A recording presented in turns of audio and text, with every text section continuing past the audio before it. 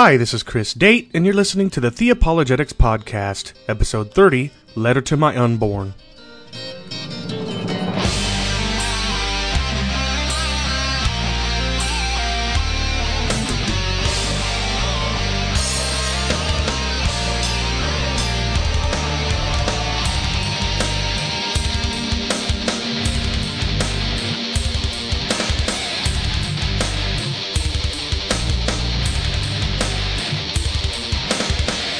Today I'll be joined by Scott Klusendorf from Life Training Institute to talk about abortion and the art of pro-life persuasion. But first, I got some feedback from a dear friend of mine who shares my beliefs about tongues, but who thinks that some Pentecostals and Charismatics might be so turned off by the title of last episode that they may not even give the material serious consideration. If you'll recall, episode 29 with Mike Abendroth from No Compromise Radio was on the topic of tongues, and I had called it blah blah, which may seem like I'm making fun of certain understandings of tongues. For those of you who might have felt offended or insulted, I sincerely apologize for hurting you, and I hope that you'll forgive me. But please do let me explain why I chose the title so that you can be sure that my intent wasn't to insult. In 1 Corinthians 14:11, Paul says the gift of tongues shouldn't be exercised in the congregation, most certainly without an interpreter, because to the one who can't understand the tongue, the speaker will be like a barbarian. Now that word is the Greek barbaros, which refers to one whose speech sounds like bar, bar, bar, bar, bar, just, repeating syllables. The Pentecostal idea of the gift of tongues, since it's a heavenly prayer language understood only by God, angels, and those with the gift of interpretation, certainly sounds similar to that, to many of us, like blah, blah. Hence the title of the episode. Furthermore, as Mike and I talked about in that episode, studies have shown that the Pentecostal practice of glossolalia is fundamentally not language. That is, putting aside whether or not it can be understood, it does not bear the hallmarks of language.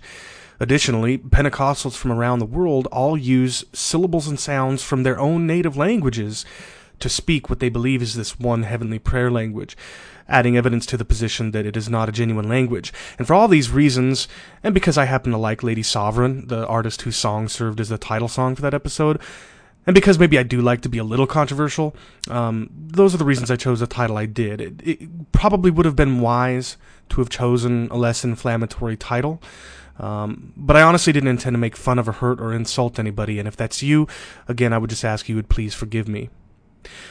Now, I've gotten a few more emails since last episode, which I've really enjoyed. A fellow blogger named Ivan and I have been debating the nature of Jesus' resurrection body. Listener Pete and I are still debating Calvinism in a friendly fashion. And a listener named Steve wrote me with some suggestions for schools to look into, since I mentioned in a previous episode that I've been feeling very convicted to begin working toward getting a master's degree in theology. I want to extend a special thanks to Steve for the advice he's given me. I was feeling really lost. In fact, I still am, but his email sort of fanned the flame of my interest and gave me some ideas to begin running with. And I feel like now I have a better idea of what it will take to begin my education. You see, I have nothing more than a high school diploma. I'm 31 years old, with a wife and 3 kids and a full-time career. So not only is the whole idea of getting a graduate degree daunting in terms of time and money, but on top of that, until I received Steve's email, I felt completely lost, not even sure to where I would begin. Now, fortunately, I'm beginning to formulate some ideas, and the picture's becoming a little clearer. I'm beginning to see the dream become realistic. So I want to thank you, Steve. And if any of you other listeners have any suggestions for schools, keeping in mind that I want something accredited and respectable, but which offers degrees via distance learning, I'd appreciate your advice. Now, next up in my promo rotation was going to be The Whole Truth Podcast, which you can check out at thewholetruthpodcast.com. But it's been quite a while since John and John published their last episode, and I'm not certain when, if at all, new episodes will be released, so I'll keep that promo in my rotation for the future. But for now, I'm going to skip it and play a promo I put together for Matt Slick's Faith and Reason radio show. There is a God. You are not him. Welcome to Faith and Reason, the apologetics, Christian-based apologetics show, where we answer difficult questions about Christianity. We expose the errors of such things as atheism, Roman Catholicism, evolution, Mormonism, Jehovah's Witnesses, Christian Science, New Age, Islam, and various other religious and secular systems. Why? Because Jesus alone is the way, the truth, and life, and if you don't receive him as your Savior, you're lost and you're in trouble on the day of judgment. After I got Steve's email, I called into Faith and Reason, and Matt gave me some good advice, too, when it comes to getting a degree. You can check out Matt's ministry at www.carm.org. That's C-A-R-M, which stands for the Christian Apologetics and Research Ministry. Faith and Reason airs live every weekday on AM 790 in Boise, Idaho, 5 to 6 p.m. Mountain Time. And if you go to carm.org and click on radio, you can find the link to the podcast where you can listen to past episodes. I definitely suggest you check his show out, if for no other reason than its entertainment value. And with that, let's move into today's interview. All my little girls, to the Lord I'm eternal. Rest in the peace, take care of all my seeds to my unborn child. To my unborn child. Please take care of all my kids, my unborn child. To my unborn child. This letter goes out to.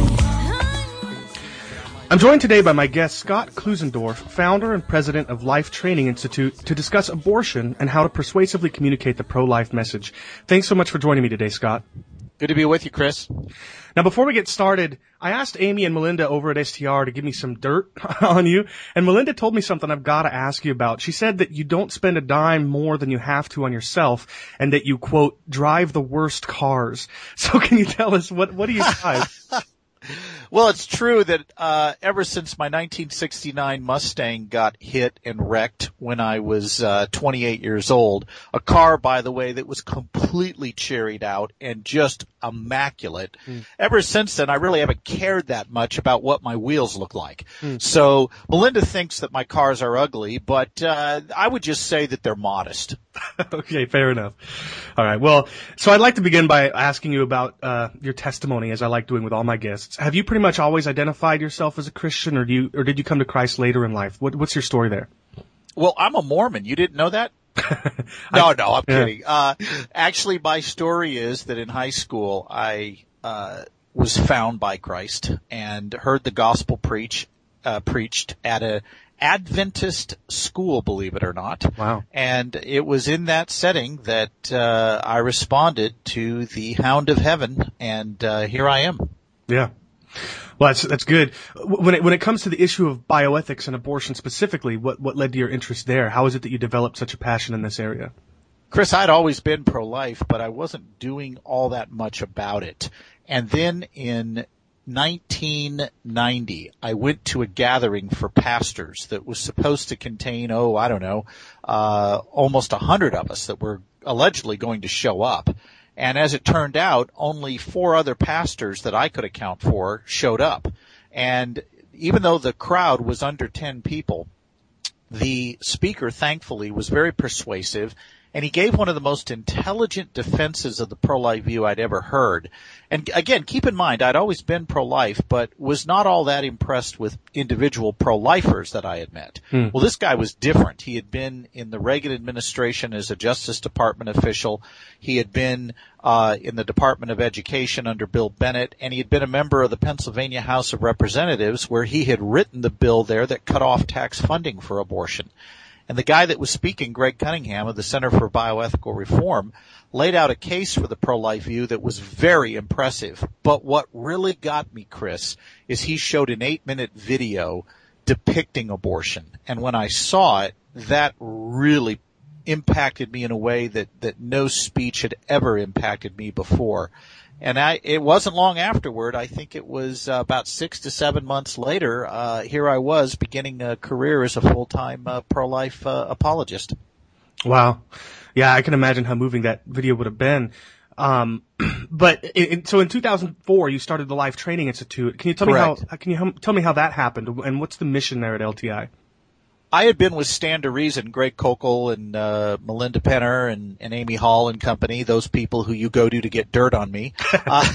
And I had worked with them for 7 years, and just a terrific organization, by far the best general evangelical reformed Christian apologetics organization out there. There's none better.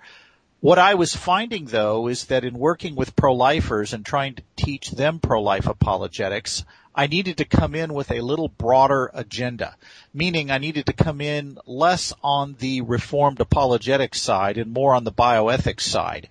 And so I started Life Training Institute so that I could be a little broader in my impact without sacrificing what I hold to theologically, which clearly is the Reformed theological view, and using that broader platform to equip as many pro-lifers as I could to make a persuasive defense for the pro-life view where they live, work, and worship.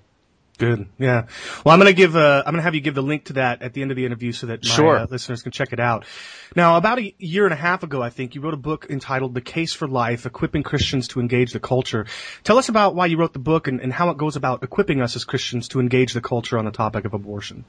What I tried to do, Chris, is take the really good, cogent, pro-life arguments we have out there that have been put forward by leading philosophers like J.P. Moreland, Robert George, Frank Beckwith, Patrick Lee, and others, and make those arguments understandable to lay people who maybe don't have time to go read a philosophical paper, who maybe don't have time to read the, quote, smart guys. And I wanted to make the smart guys understandable to the lay people. So basically, I wrote a book that was going to function as a translating device that would be somewhere between Francis Beckwith's outstanding book, Defending Life, and Randy Alcorn's more pedestrian book entitled Pro-Life Answers for Pro-Choice Questions. Both of those books are very valuable and serve a good purpose, but I wanted something that could be used in a graduate level symposium, but also be read by someone who maybe was just a high school graduate. So that's what I was aiming for. And it's not a book written to secularists, although it deals with questions secularists raise. It's written for Christians. Here's how you make your case graciously and yet incisively in the public square in a way that can persuade people who don't necessarily hold our biblical worldview. Yeah. Well, I definitely recommend my listeners check that book out.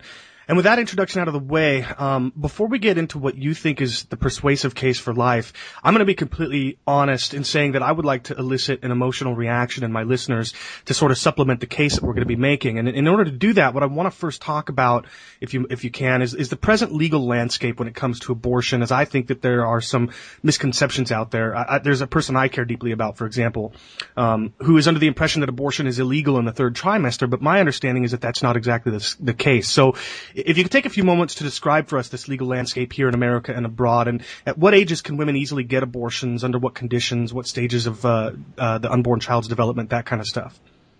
Well, here in a nutshell is what the law of the land is. Abortion can be restricted in the third trimester if and only if those restrictions do not interfere with a woman's, quote, health, unquote. The Supreme Court in Roe v. Wade and then in its companion case, Doe v. Bolton, went on to define health so broadly you can drive a Mack truck through it. It means family health, it means social health, it means financial health, psychological health. And what it boils down to is there is virtually no reason that can be given that would obstruct that woman getting that, quote, health, unquote, related abortion if her physician determines she needs it. And it is, by the way, the doctor willing to perform the abortion that is the one who makes that determining decision, which means we've got the fox guarding the chicken coop. There have been subsequent Supreme Court cases like the Casey decision in 1992 that modified Roe, but not in a way that substantially changes the legality of abortion through all 9 months of pregnancy at a practical level. Okay. Now, what about in Canada and Europe and places like that? Is it any more difficult to get an abortion in those places? Canada is as pervasive in its abortion view, in its abortion legislation as ours, and there, like here, the courts essentially set the policy, and that was done in 1988, with the infamous Morgenthaler decision that ruled that a child in the womb has absolutely no right to life until it is completely out of the womb.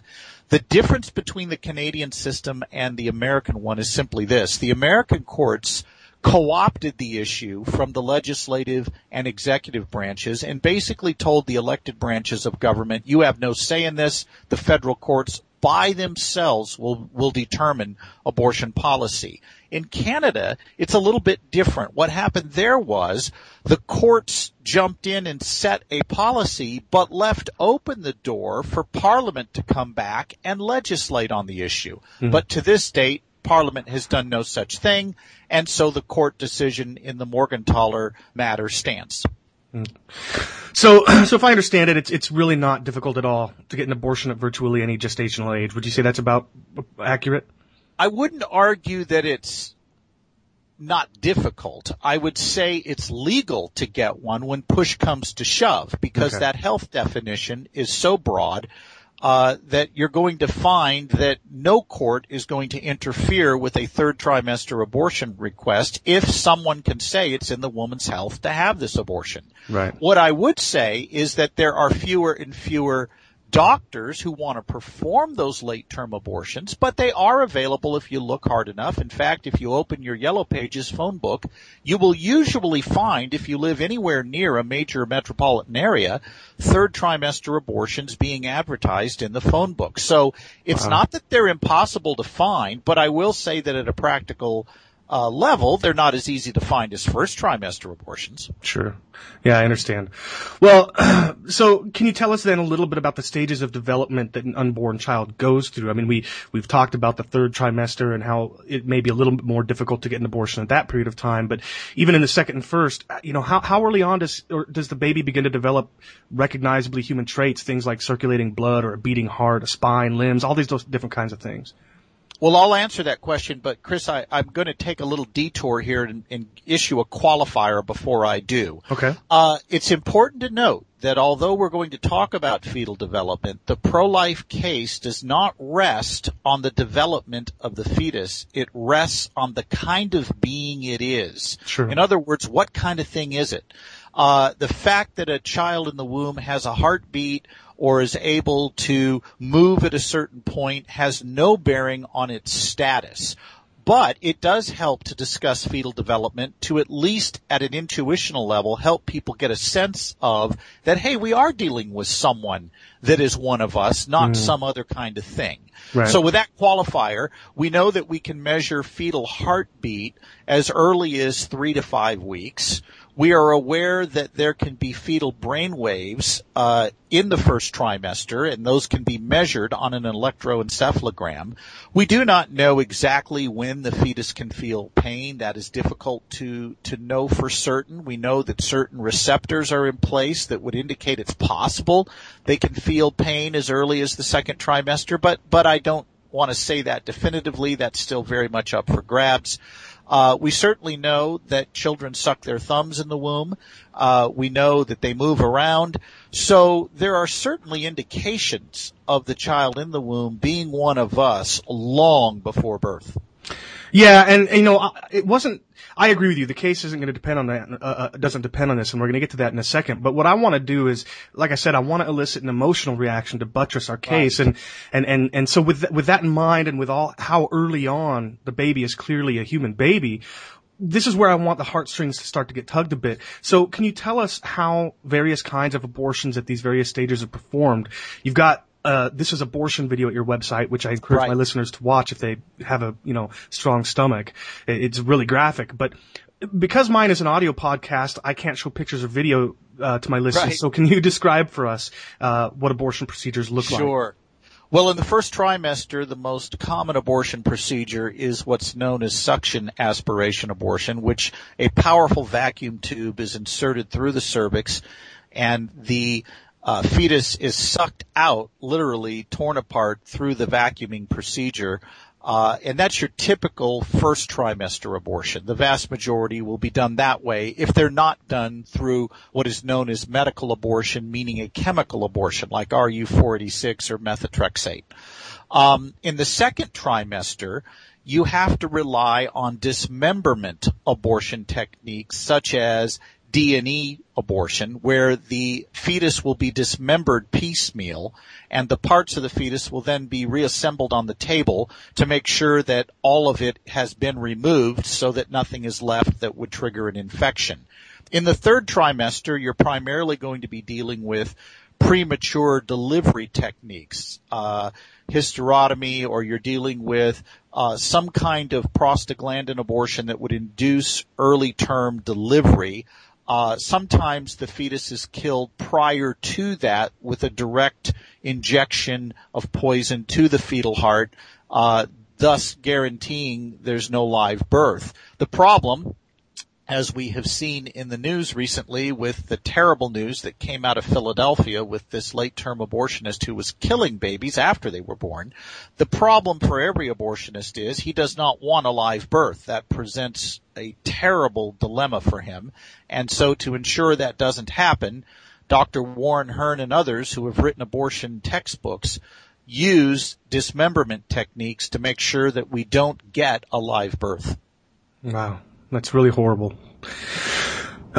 Yeah, it's almost hard for me to keep going. One final question before we get into the case, the pro-life case. Can you give us some statistics when it comes to the frequency with which these various kinds of abortions are performed? I mean, how often do we find unborn killed in these various ways? You do need to keep in mind that when it comes to reporting abortion data, it's explicitly voluntary. Clinics do not have to report if they don't want to. So the data we have is that which has voluntarily been reported, and that's what the CDC uses to compile its statistics. So the statistics are always going to be not entirely accurate. If anything, they're going to be understated because the reporting requirements are volitional. Yeah. Here's what we know. It's roughly 1.2 to 1.3 million abortions annually performed. The vast majority of those, according to Planned Parenthood, are done for socioeconomic reasons, meaning reasons that have to do with the woman's social status, not her medical necessity needs, not anything to do with rape and incest, life or health of the mother. They're done because the woman does not wish to be pregnant. That does not come from pro-life sources. That comes from the Guttmacher Institute, which was previously the research arm of Planned Parenthood and is still an abortion advocacy organization. In terms of what percentage of abortions are done when in the pregnancy, the vast majority are first trimester, roughly 89% to 90%. But you still have 10% coming after the second trimester, and those would involve the dismemberment techniques like D&E that we mentioned a moment ago. And lest we think that's a small number, 10% of 1.2 million is not a small number. No. So this is not something we should just flinch at and say, well, it's really no big deal. We're only dealing here with 120,000 a year. What's the big problem? Well, can you imagine 120,000 toddlers being killed somewhere and we just say, well, it's no big deal. It's not 1.2 million. Well, of course it's a big deal. Yeah, definitely. And in fact, that's going to lead us into what you just mentioned about the toddlers is going to lead us into the beginning of the case that you make.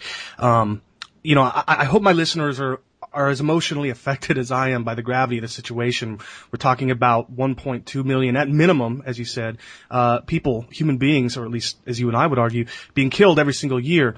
Now, in an article at your website called How to Defend Your Pro-Life Views in 5 Minutes or Less, you say that the first step is to clarify the issue by focusing in on one vital question. What is that question, and why is clarifying the issue so helpful and important? That question, Chris, is what is the unborn? The entire debate comes down to that question. I surprise people when I speak in secular forums and I say, I want to make something very clear. I agree that abortion should remain legal through all 9 months of pregnancy. I agree there should be no restrictions on it based on anything if what? Well, if the unborn are not human beings. Right. And if it can be demonstrated using science to show us that the unborn are not members of the human family, and philosophy to show us that even if they are, we have no duty to value them, I'll concede this debate. I mean, you and I are both very pro-choice, Chris, when it comes to women choosing their own husbands, choosing their own careers, choosing the cars they want to drive, the pets they want to own.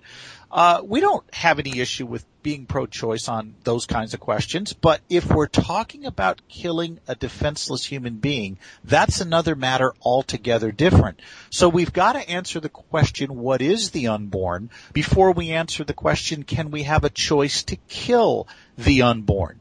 No one, for example, is going to argue you should be allowed to kill a toddler in the name of choice and who decides, or in the name of trusting women to make their own personal decisions. They only argue that way with the unborn because they assume ahead of time, without argument, that the unborn are not members of the human family. But that's begging the question, as Francis Beckwith points out. It's assuming the very point they're trying to prove. And we as pro-lifers have to make sure people understand the question, what is the unborn, has to be dealt with before we deal with the question, can we kill the unborn? Yeah. In fact, I don't know if this was you or Greg on his radio show, gave an analogy. You know, if you're a parent washing dishes at the sink and that's Greg, yeah. Do you want to finish the analogy that I'm giving? Do you remember? Oh, sure. Why not? I might as well jump in and interrupt. Sure.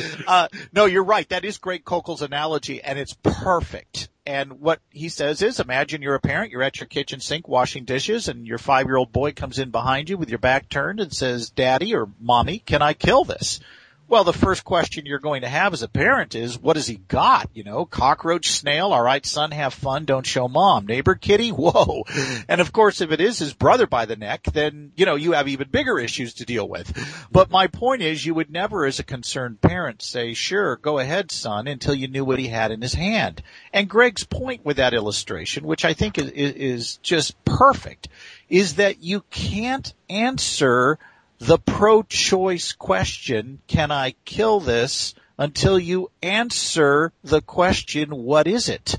And what people who support abortion rights tend to do is ignore that question altogether and just jump to the answer, why, of course we can kill it, without ever saying what it is. I'll give you an example. At the 2004 Democrat convention, Ron Reagan, son of former President Ronald Wilson Reagan, gave a keynote address where he was making a pitch for federal funding of embryonic stem cell research. This is where we take human embryos, grow them to about the 14-day stage, and then kill them to extract their cells so we can use them to treat disease in others, allegedly. Right. And Ron Reagan basically made this kind of statement. He said, there are people, and I'm paraphrasing him here, there are people who are well-intentioned, who because of their theological beliefs do not think this research should go forward. Those people are entitled to their beliefs, but we should not let the theology of the few get in the way of cures for the many. This research benefits us. Now, here's the interesting thing. He never persuasively dealt with the question, are the unborn one of us? Right. He just assumed they weren't. President Obama did the same thing. He jumped on this and said we should not let ideology get in the way of science. Well, wait a minute. Would he argue that way if we were talking about killing 2-year-olds? Right. No, he only does that with human embryos because he assumes ahead of time they're not members of the human family like us. But that's precisely the question that needs to be answered. Yeah, I agree. And you know, a question just came to my mind, so it's not in what I've got prepared, but what you've described are people like Ron Reagan and like President Obama who seem to treat it as though the default position is that it is not a human, and somehow might expect or require that the case be made by people like you and I, which we're about to do. But they would require that the case be persuasively made to overturn what seems to be to them the default position. Do you think that is sensible? Do you think it makes sense to have the default position be where we assume it's not a human child? Oh, not at all, any more than it's the proper default position to assume God doesn't exist and put the entire burden of proof on a theist to prove that he does. The claim the embryo is not a human being is just as much a claim to know something as saying it is a human being. Right. So both sides are going to shoulder the burden of proof in the course of a discussion, and that burden will shift back and forth as various claims are made. But in no way do our opponents have an entitlement to win by default? Yeah, no, I definitely agree. Now, you mentioned theology and God, and what I want to do, because we're Christians, is before we get into the more philosophical and scientific case that we're going to make, you and I look to the Bible as our authority, and for those who listen who also do that, how would you summarize the biblical case? I mean, how does the Bible answer this fundamental question, and what do you think that says about abortion? Chris, I take a little different view on making a biblical case for the pro-life view than many of my colleagues. I don't run to Psalm 139 to make that case. And the reason is secular critics and even liberal critics of Scripture can point to Psalm 139 and say, okay, fine, that's real nice poetry, but you're going to build a doctrine on that? And I think they have a point, because there are things in Psalm 139 we clearly wouldn't take literal. For example, David having communion with God at the bottom of the sea, that's meant to teach something less than a literal truth. What he's trying to say is, look, God is everywhere and I can enjoy communion with him. But we don't say, oh, we can just all go swimming to the bottom of the ocean and have church there. Yeah. So we do need to be careful with that. So here's what I would do. I argue that Scripture is very clear in both the Old and New Testaments that human beings have value because they bear the image of their Maker. Genesis 1 teaches that. James chapter 3 teaches that. There's Old and New Covenant right there. We also know from Scripture that because humans bear the image of God, the shedding of innocent blood is strictly forbidden. Exodus 23:9 is one passage in the Old Testament that teaches that. Matthew 5:21 is another in the New that teaches that. So again, we've got Old and New Covenant there. From that, then, comes only one question we need to resolve. Are the unborn human beings? Because if they are, the passages in Scripture that foreclose on shedding innocent blood would apply to the unborn as they would any of us. And the facts of science, as we'll get to shortly, make clear that from the earliest stages of development, the unborn are indeed one of us, which means the commands in Scripture that forbid the shedding of innocent blood apply to the unborn just like they do you and I. Now, that's a very clear, direct way to make our case. I know that there will be critics who say, but wait a minute, the word abortion isn't specifically mentioned in the Bible, and nowhere in the Bible does it expressly teach that the unborn are human. I'm going to grant both those. I think they're debatable, but I'm going to grant them for the sake of discussion. Let's say it's true that the word abortion does not appear. The question I have then for abortion choice critics is this. Are you suggesting that whatever the Bible does not expressly condemn, it condones? For example, does the Bible expressly condemn using your neighbor for shark bait? No. But it does say you're not to kill without justification. And from that, we can easily draw the inference that we should not use our neighbor for shark bait. Right. Even on the question of the humanity of the unborn, let's say the Scriptures don't single out the unborn as being human. Here's my question. Do the Scriptures single out the French as being human? Some of your listeners are going, well, I don't know about that one. Yeah, right. Do they single out the Germans or Americans or Canadians as being human? And the answer is no. What Scripture does say is that all humans bear the image of their Maker and thus have value. So all we need to know is, are the unborn human beings? And the science of embryology establishes that they are. Therefore, the commands against the shedding of innocent blood apply to them as they do anyone else. Yeah, I definitely agree. And so let's move into this scientific and philosophical case that the unborn is a human being. In step 2 of that 5-minute defense that I mentioned in a previous question, you lay this case out. Can you lay that for us out now? Well, in summary, we can do this in a sentence, which is good for your listeners to know. You don't have to have a master's degree or a doctorate degree in medicine or science or biology. All you need to know is that from the earliest stages of development, meaning from the very beginning, the unborn are distinct, living, and whole human beings. Sure, they have yet to mature like you and me, but they are one of us. The kind of thing they are is a member of the human family. You can't see this right now, Chris, because obviously we're not on camera with each other, but I'm plucking cells off the back of my hand. These cells that I'm plucking off the back of my hand, I just sent a couple hundred of them hurling to their deaths on my lap in front of me. These cells contain my DNA encoding. But you don't think that I just committed mass murder, and the reason is you know that these cells are merely part of a larger human organism, me. They are not distinct whole living things the way you were when you were an embryo, the way I was when I was an embryo. In other words, there's a difference in kind between each of our bodily cells and the embryonic human beings we once were. That's what the science of embryology teaches us. And if I may just expand on that a little bit, there's a reason why I think that's difficult for people to grasp. It shouldn't be difficult. It seems very straightforward. But people do seem to have trouble grasping that. And one of the reasons is they wrongly confuse development with construction. And this is a point that philosopher Richard Stith makes. And what Richard Stith points out is that if you look at something like a car that's constructed, it's put together piece by piece with an outside builder. No one, for example, is going to think that you have a Corvette when you weld the first two metal plates together. Obviously, you don't have a Corvette. You've got two metal plates that may become a Corvette over time as other things are added to them, but it's clearly not a Corvette at this point. But Richard Stith makes a very good distinction. He says embryos do something that no constructed thing like a car has ever done. Embryos develop themselves from within. Right. And this entails continuity of being.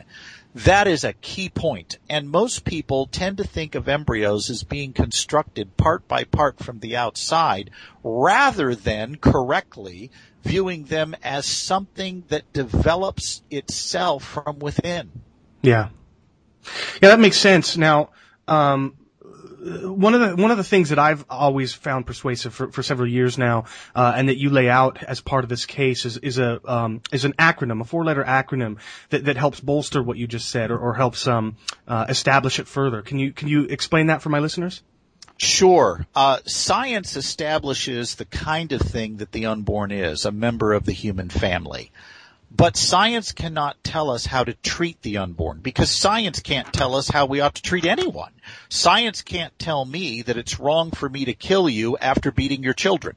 What science can tell me is what kind of thing you are and what kind of thing your kids are, assuming you have them. And what I would say is that pro-lifers cannot rely on science alone. We also need philosophy or metaphysics to help us out.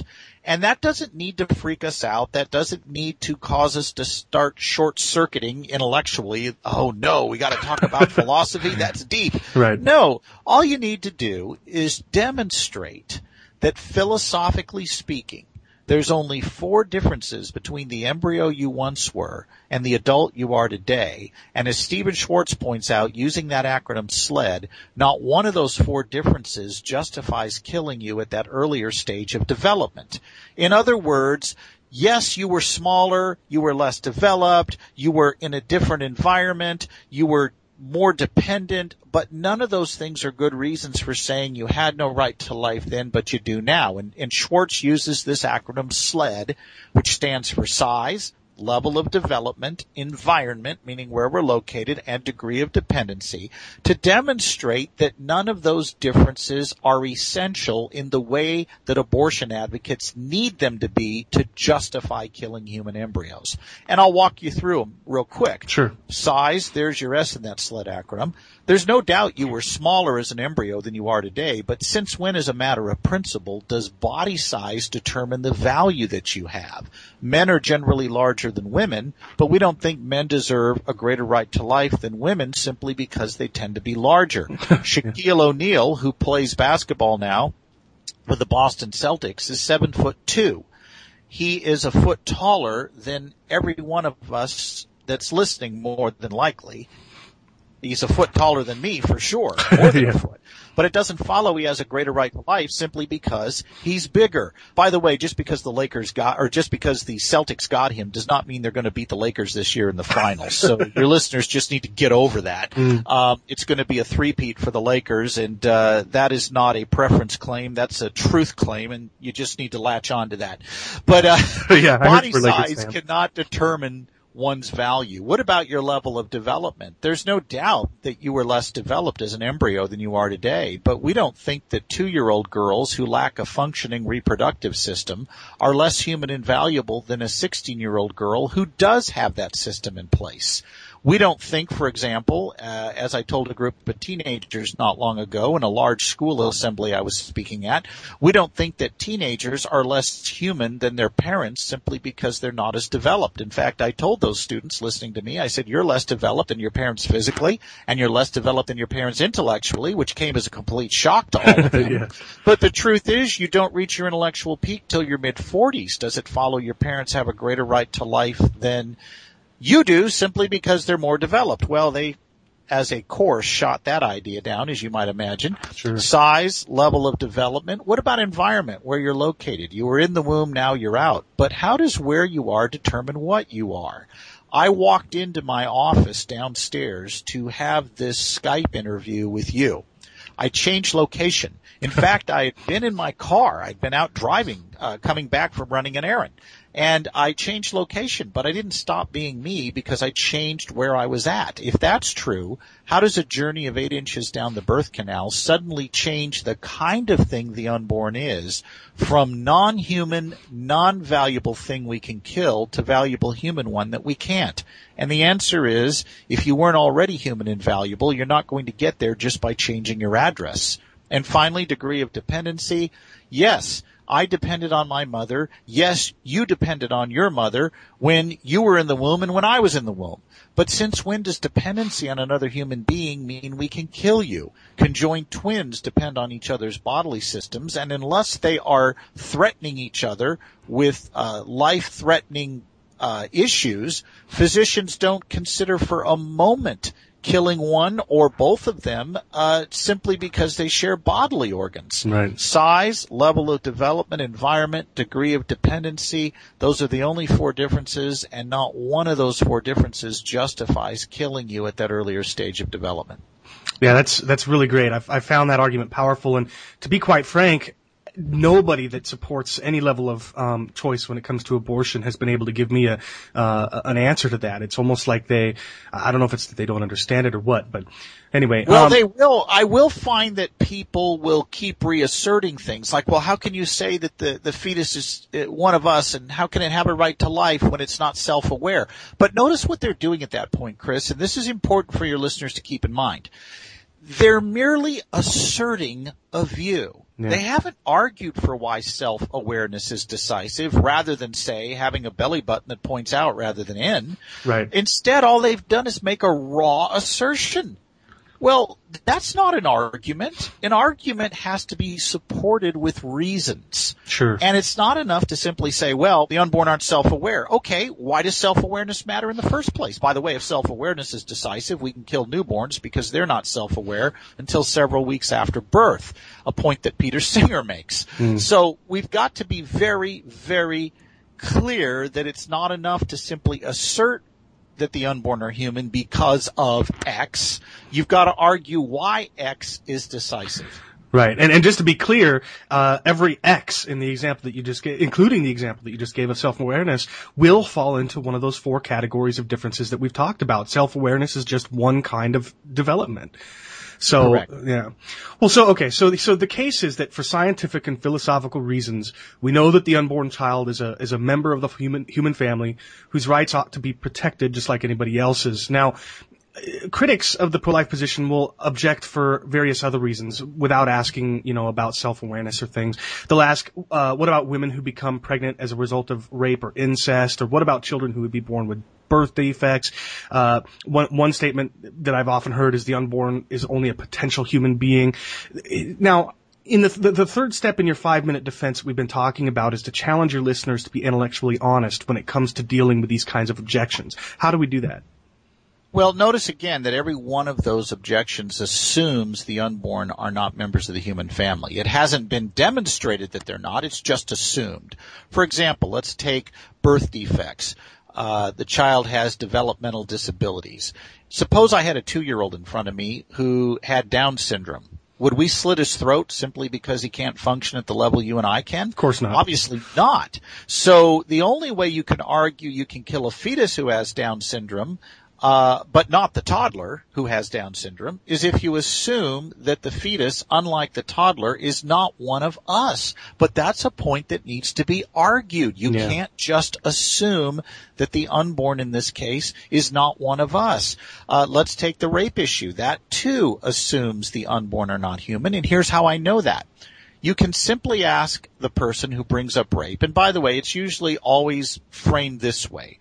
Well, you pro-lifers aren't very sensitive because don't you realize that woman who's been raped is always going to remember what she went through every time she looks at this kid, and you're going to force her every time she looks at this kid to have a painful memory. All right, I think we should grant that that's possible. She may indeed have a painful memory. Sure. I don't think it does any good for us to say, oh no, once she has the kid, everything will be fine. No, let's grant that it will be painful. I'll bite the bullet there. Here's my question. How should a civil society treat innocent human beings that remind us of a painful event? Is it okay to kill them so we can feel better? Yeah. In other words, does hardship justify homicide? Can I kill you if it makes my day go better? That's the issue. Suppose I had a 2-year-old in front of me and his father was a rapist. Would it be okay to kill the 2-year-old if it made the mother who was the victim of that rape feel better? No one is going to say, sure, go ahead and have at it. Well, why not? Yeah. Well, because he's a human being.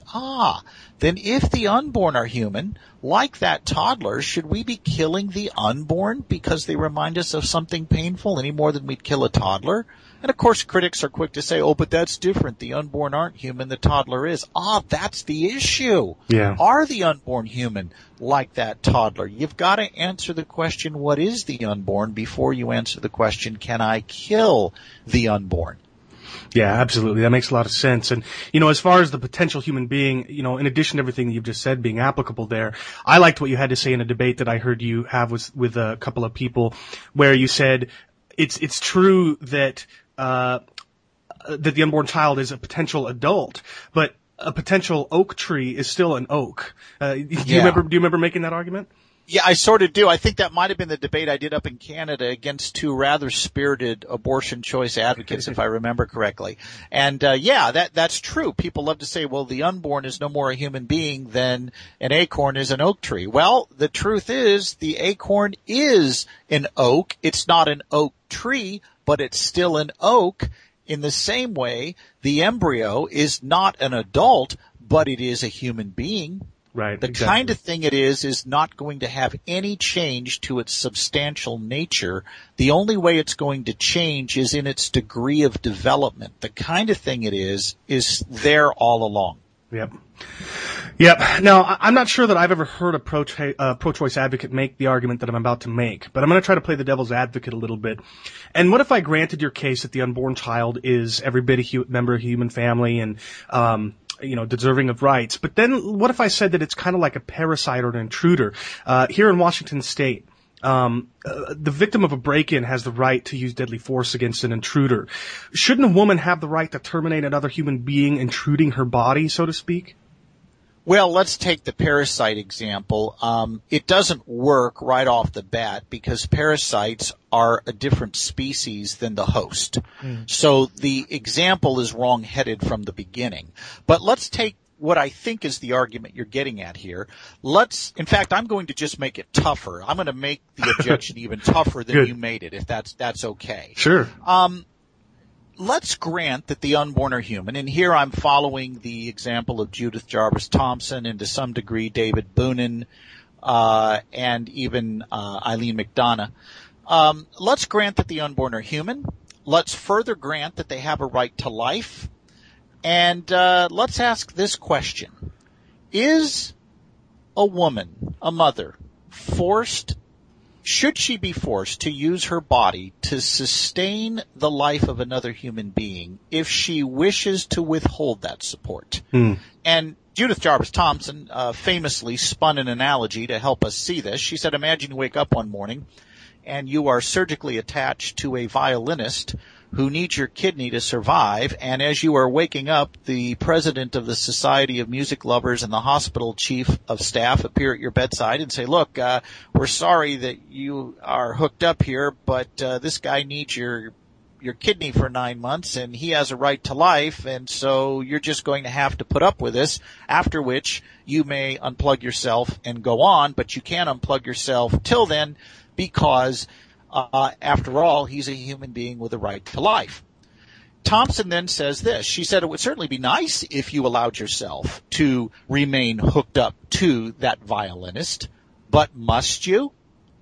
Now, I'm going to tell you, and this may surprise you, it may surprise your listeners. If that doesn't throw you back a little bit and cause you to go, whoa, wait a minute.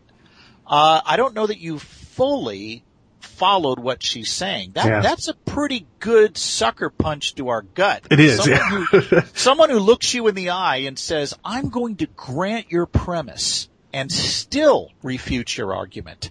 That is the scariest type of person to debate. Yeah. Now, I do not think this case succeeds. And here is the question we need to ask. Do the parallels work? In other words, is being surgically hooked up to this stranger violinist parallel to a mother being hooked up to her own child, such that we can say, we'll grant, that you may disconnect yourself from the violinist, and in the same way you may also disconnect yourself from your own child? In other words, is a mother's duty to her own child no different than her duty to a total stranger that is unnaturally hooked up to her? That's the question, okay? And I happen to think that that's the soft underbelly of this argument. The parallels don't work. First of all, we may not have an obligation to sustain strangers who are unnaturally plugged into us, but we certainly do have a duty to sustain our own offspring. Stephen Schwartz puts it real well. He says the very thing that makes it possible to say that the person in bed with the violinist has no duty to sustain him, namely that he's a stranger unnaturally hooked up to him, is precisely what is absent in the case of the mother and her child. Greg Kokel, who we talked about earlier, asked a great question. He said, what if the mother woke up to find herself surgically connected to her own child? What kind of mother is going to willingly cut the life support off of her 2-year-old in a situation like that? Sure. Second, the child is not an intruder. He's precisely where he naturally belongs at this stage in his development. If the child doesn't belong in the mother's womb, where does he belong? And the truth is, Thompson, Boonin, and others never tell us where the child does belong. I think Schwartz is right. He says, look, that a mother looks on her own child as a burglar or an intruder is already an evil, even if she refrains from killing him. Yeah. Boy, I couldn't agree more. But I think there's a third issue here. Thompson and others try to justify abortion as merely the withholding of support. But it's way more than that. It's also killing a child through dismemberment, poison, or crushing. Let's assume that Thompson is right, that we may withhold support from the violinist. That doesn't mean we can slit his throat. Yeah. And unfortunately, abortion is much more than withholding support. Frank Beckwith puts it real well. He says, calling abortion merely the withholding of support is kind of like suffocating someone with a pillow and calling it the withdrawing of oxygen. Yeah. There's a whole lot more going on here than merely withholding support. And I think also we can say that and this is where Thompson's argument has been roundly criticized in the philosophical literature. Other than in the case of rape, a woman really can't claim that she bears no responsibility for the pregnancy in the same way that she would bear no responsibility for awakening and finding herself surgically connected to a violinist against her will. I mean, merely going to bed at night does not naturally cause anyone to wake up attached to a total stranger. Right. But when a couple engages in sexual intercourse, they're engaging in an activity that naturally leads to the formation of a child. So the parallel between the woman who finds herself plugged into the violinist and the mother plugged into her own child really don't work. Yeah. No, it's definitely very clear cause you're right. When you mentioned this, it took me aback a little bit. I'm like, wow, how am I going to respond to that? But I think that you did a great job of showing how once you demonstrate that the parallels just aren't there, it's no longer a legitimate challenge. And I would just point out that, even in the third issue about, it's just a withholding of support. No, there's a reason why mothers would be charged with a crime if they withheld food from their toddlers and the toddlers died. Even if we were to characterize it that way, I still think that there'd be a crime there. And we might say, okay, Thompson, you've made a great case for child abandonment. How applaudable is that?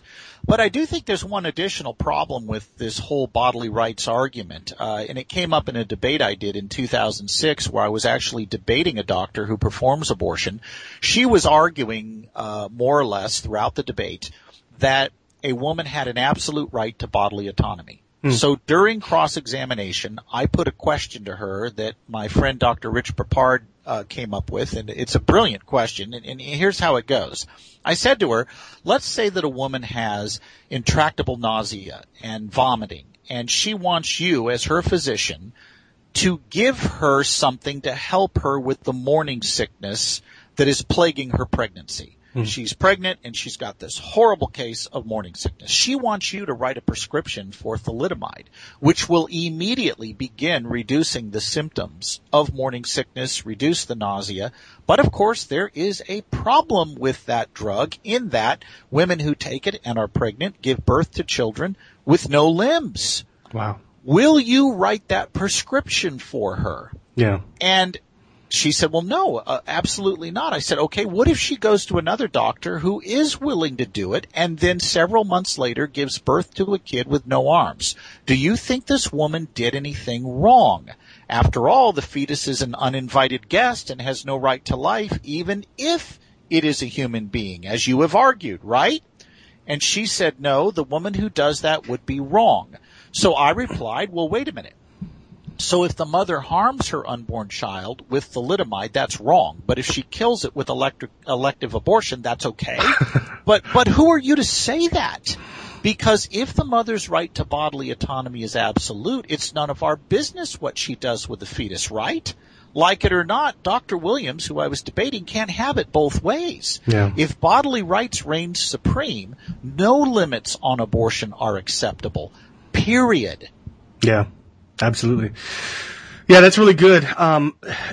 With all of this that we've said though, are there any circumstances under which you think, abortion would be legitimate? Well, I certainly do think there are times when it is ethically permissible to end a pregnancy. The most common, and this would very few cases where it's ethically permissible, but here's one where it clearly is, would be ectopic pregnancy, where the embryo implants on the inner wall of the fallopian tube instead of the uterine wall.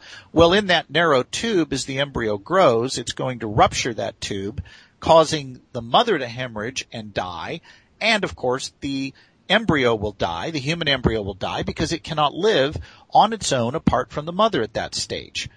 And the Centers for Disease Control are very clear that in the case of ectopic pregnancy, the medical protocols are such that if you do not end the pregnancy, you're going to lose that mother. This is almost 100% fatal. So here's the question for the doctor. We'll say he's a pro-life doctor. Do I do nothing and lose two people? Or do I act in such a way that I save one life, even though the unintended and unavoidable result is the death of the embryo? Right. And the answer is you do the greatest moral good you can given that situation, which is not to let two humans die, but to act in such a way that you save one life, even though the unintended and unavoidable result is the death of the embryo. You act to save the mother's life because that's the greatest moral good you can do in that situation. Now, there have been those who respond by saying, but that's just the same as abortion. You're performing an abortion. We've got to be careful here to separate intent from behavior. Morality is not merely about actions. It's about intent and motive. In this case, the physician is not acting to relieve the woman of a pregnancy so she can get on with her social life. He's trying to save her life, but there's an unavoidable result that he can't get around. He either does nothing and loses two people, or he saves one even though the unintended result is the death of the embryo. And by the way, that embryo can't survive anyway. It's already doomed. Yeah. So what's the right thing to do? And the right thing to do is to save the mother's life. Yeah, since you're going to lose both in the first case, it becomes an issue not of taking life, but saving life. That's correct. Yeah, I agree. Well, I've got just a few more questions for you as we begin to wrap things up. I don't know if it's apathy or political correctness or a desire to not appear culturally insensitive, but many people will claim that they're against abortion personally. They'll say things like, well, I would never have an abortion. They might even find it as repugnant as I think you and I do, but they'll still say they aren't comfortable telling another woman what to do. How would you respond to someone like that? How can we overcome this apathy or this political correctness and these kinds of things? Well, you could do it humorously and say, that's a great point. In fact, I'm personally opposed to spousal abuse, but if you want to beat your wife, it's not my place to impose my moral view on you. Yeah, right. The problem here is people are confusing the kind of claim the pro-lifer is making. The pro-lifer is not arguing that elective abortion is something distasteful. For example, perhaps you would prefer chocolate ice cream over vanilla, and it would be distasteful of me to force you to eat chocolate when you prefer vanilla. What the pro-lifer is arguing is that elective abortion is wrong regardless of likes or dislikes, regardless of how one might feel about it. It comes down to a question of objective morality. We're making a moral claim that is true for all people in all places, and my believing it so is not what makes it so. These are moral truths that exist independent of my recognizing them or independent of me liking them. For example, I very much would like to take my father-in-law's Corvette. He's 77 years old, and he gets new Corvettes from time to time. He also has two Harleys, and he surfs and skis and rides horses. This is quite an active guy. I'll be out in California in a few weeks, and I'd love to take the keys to that Corvette and go flying up PCH while he's away skiing in Europe. But I'm not going to do that because though I'd like to, morality says right and wrong have to do with what I ought to do in spite of my preferences, not do what I like simply because I want to do it. In the same way, when the pro-lifer claims that elective abortion is wrong, he's making a moral claim, not a claim about likes and dislikes. And when someone says, well, I personally oppose abortion, what they're really saying is, I don't like it. Because they would never say, I personally oppose child abuse, but if you want to rough up your 2-year-old, go for it. I won't stop you. They, again, only argue that way because, A, they assume the unborn aren't human, and B, they misconstrue the kind of claim we're making. Right. Yeah, and to add to that, I mean, I think it's also an issue of legal consistency, for the reasons that you've explained. It's not just that we're saying it's morally wrong universally to take a life unjustifiably, but we're also saying that we already have laws in place to prevent that from happening for people that have been born. And so why are we not being consistent? So yeah. Well, yeah, exactly. And look, if the unborn are human, and we do believe they have a right to life. And by the way, if we don't believe that, why are we opposed to abortion in the first place? If we do believe they're human beings and we do believe it's wrong to kill human life without justification, why wouldn't we protect the unborn? Yeah. Why wouldn't we? And I've never heard a good answer to that question. Yeah, neither have I. Well, are there any other additional tips, maybe do's and don'ts kinds of things that you might be able to give us very briefly when it comes to being persuasively pro-life? Well, without giving a shameless plug for my book, The Case for Life, or a shameless plug for my website, prolifetraining.com. I really hate it when people come on and shamelessly plug their books like The Case for Life or anything like that.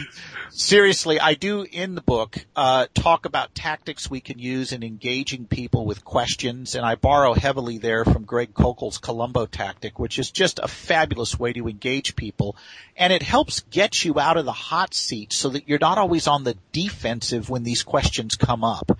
The other thing I think we need to do, Chris, is for those of us who are believers in Jesus Christ, we need to stress the point that what post-abortion men and women need is not an excuse they need an exchange. They need the righteousness of Christ for their sinfulness. Yeah. And the gospel runs parallel to the whole pro-life issue, because the answer for people who have engaged in abortion and have been wounded by their sinfulness, the answer is not to deny what happened. A pastor who doesn't talk about abortion does not spare people guilt. He spares them healing, because unconfessed sin is keeping them out of full fellowship with Christ. And so what we want to do is say, look, the answer here is not to deny what's going on with abortion. The answer is to talk about it, but then present the gospel as the solution that people need to find the healing that they need. And we all need that gospel. Yeah. And that gospel is great news because it's all about the work of Christ, and it's nothing about our own merits.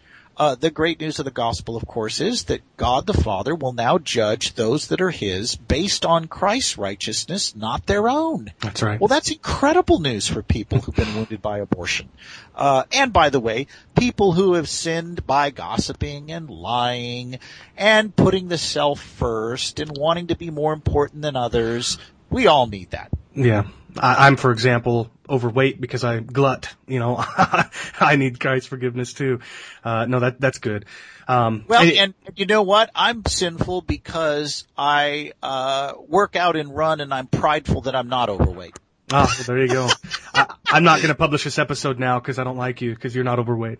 No, I'm kidding. Well, listen, at age 50, it wouldn't take me much to get overweight, and I've had to work at it, so I have no bragging rights, believe me. Sure. Yeah, definitely. Yeah. Well, that's really good. In fact, one of the questions I was going to ask you was just what kind of attitude we should have toward, women who have, had abortions in their past. And, a lot of women will beat themselves up or become clinically depressed if they become convinced by the case that we've made. But I think that you've really, touched on the importance of recognizing that that this was a sin, that this was a mistake, because it's then that we'll turn to Christ for healing and for forgiveness. And so I appreciate you sharing that. Now, as we bring things to a close, one of the things I like to do, I say this every interview I give, is to give my guest an opportunity to leave a parting message. What would you most like to see us take away from this discussion? That the pro-life message can compete in the marketplace of ideas, and you can make that case in 2 minutes or less. I have an article, as you mentioned, about how to do it in 5 minutes or less. You can actually do it in 2 if you have to. All you got to do is argue that scientifically the unborn are distinct, living, and whole human beings, and philosophically there's no difference between the embryo you once were and the adult you are today that would justify killing you at that earlier stage of development. Differences of size, level of development, environment, and degree of dependency are not good reasons for saying you had no right to life then and could be killed, but you do have one today and can't be. There's your case in that was less than a minute, I think. Yeah, it's pretty quick. And that's what I want people to realize. You don't have to have a doctorate degree in philosophy, metaphysics, epistemology, or any of those other topics to make a persuasive case that can resonate with people out on the street that you meet. Very good. I appreciate that. Now, I'm going to give you an opportunity to not so shamelessly plug your book and your website. Where can my listeners go to get plugged into the Life Training Institute and avail themselves of the various resources, including that book? Well, I would go to prolifetraining.com, all one word, prolifetraining, no dashes, prolifetraining.com. And the book, of course, The Case for Life that I've written is available at Amazon, and that book will walk you through making a systematic defense of the pro-life view. And here's a promise I'll make. If you only read the first chapter, not that you should quit there, but let's say you did. If you only read the first chapter, you will know how to make that case. And not many books can promise you that if you read only one chapter, you can take away something that important. But I'll make that promise in my book. I think after you read the first chapter, you will want to read more, because it's going to teach you then how to defend that case that you've learned to make. Right. Very good. All right. Well, I definitely recommend my listeners check those out, and I just want to thank you for your time today. I really appreciate it, Scott. Hey, I have enjoyed it, and I look forward to doing it again sometime. And you're a great interviewer. You ask very thoughtful and substantial questions. It's not always the case, but you definitely hit a home run. Well, thanks. I appreciate that. Scott's kind parting words touched my heart, I do hope that the questions I put together and Scott's answers to them have helped you not only to have a greater passion for the unborn, 1.2 million or more of whom are being killed without justification every day, but I hope also that they have helped you to feel more confident that you can persuasively communicate the pro-life message too. So, I hope that you enjoyed the interview and that it's helped you in those ways. Now, I finally have reached a point where I don't have any upcoming interviews scheduled, so for the next episode or two, I'll be returning to a format in which I teach by myself, unfortunately for some of you. Next up on the topic of total depravity and the human condition. However, I was invited by Dr. James White to contact him after his return from the UK to schedule an interview with him to talk about Roman Catholicism. And James Huebner from Real Apologetics has agreed to join me to talk about the inerrancy of Scripture. So Lord willing, you can look forward to those episodes after a couple weeks or so. And I hope that you'll join me for these upcoming episodes of the Theapologetics podcast. Until then...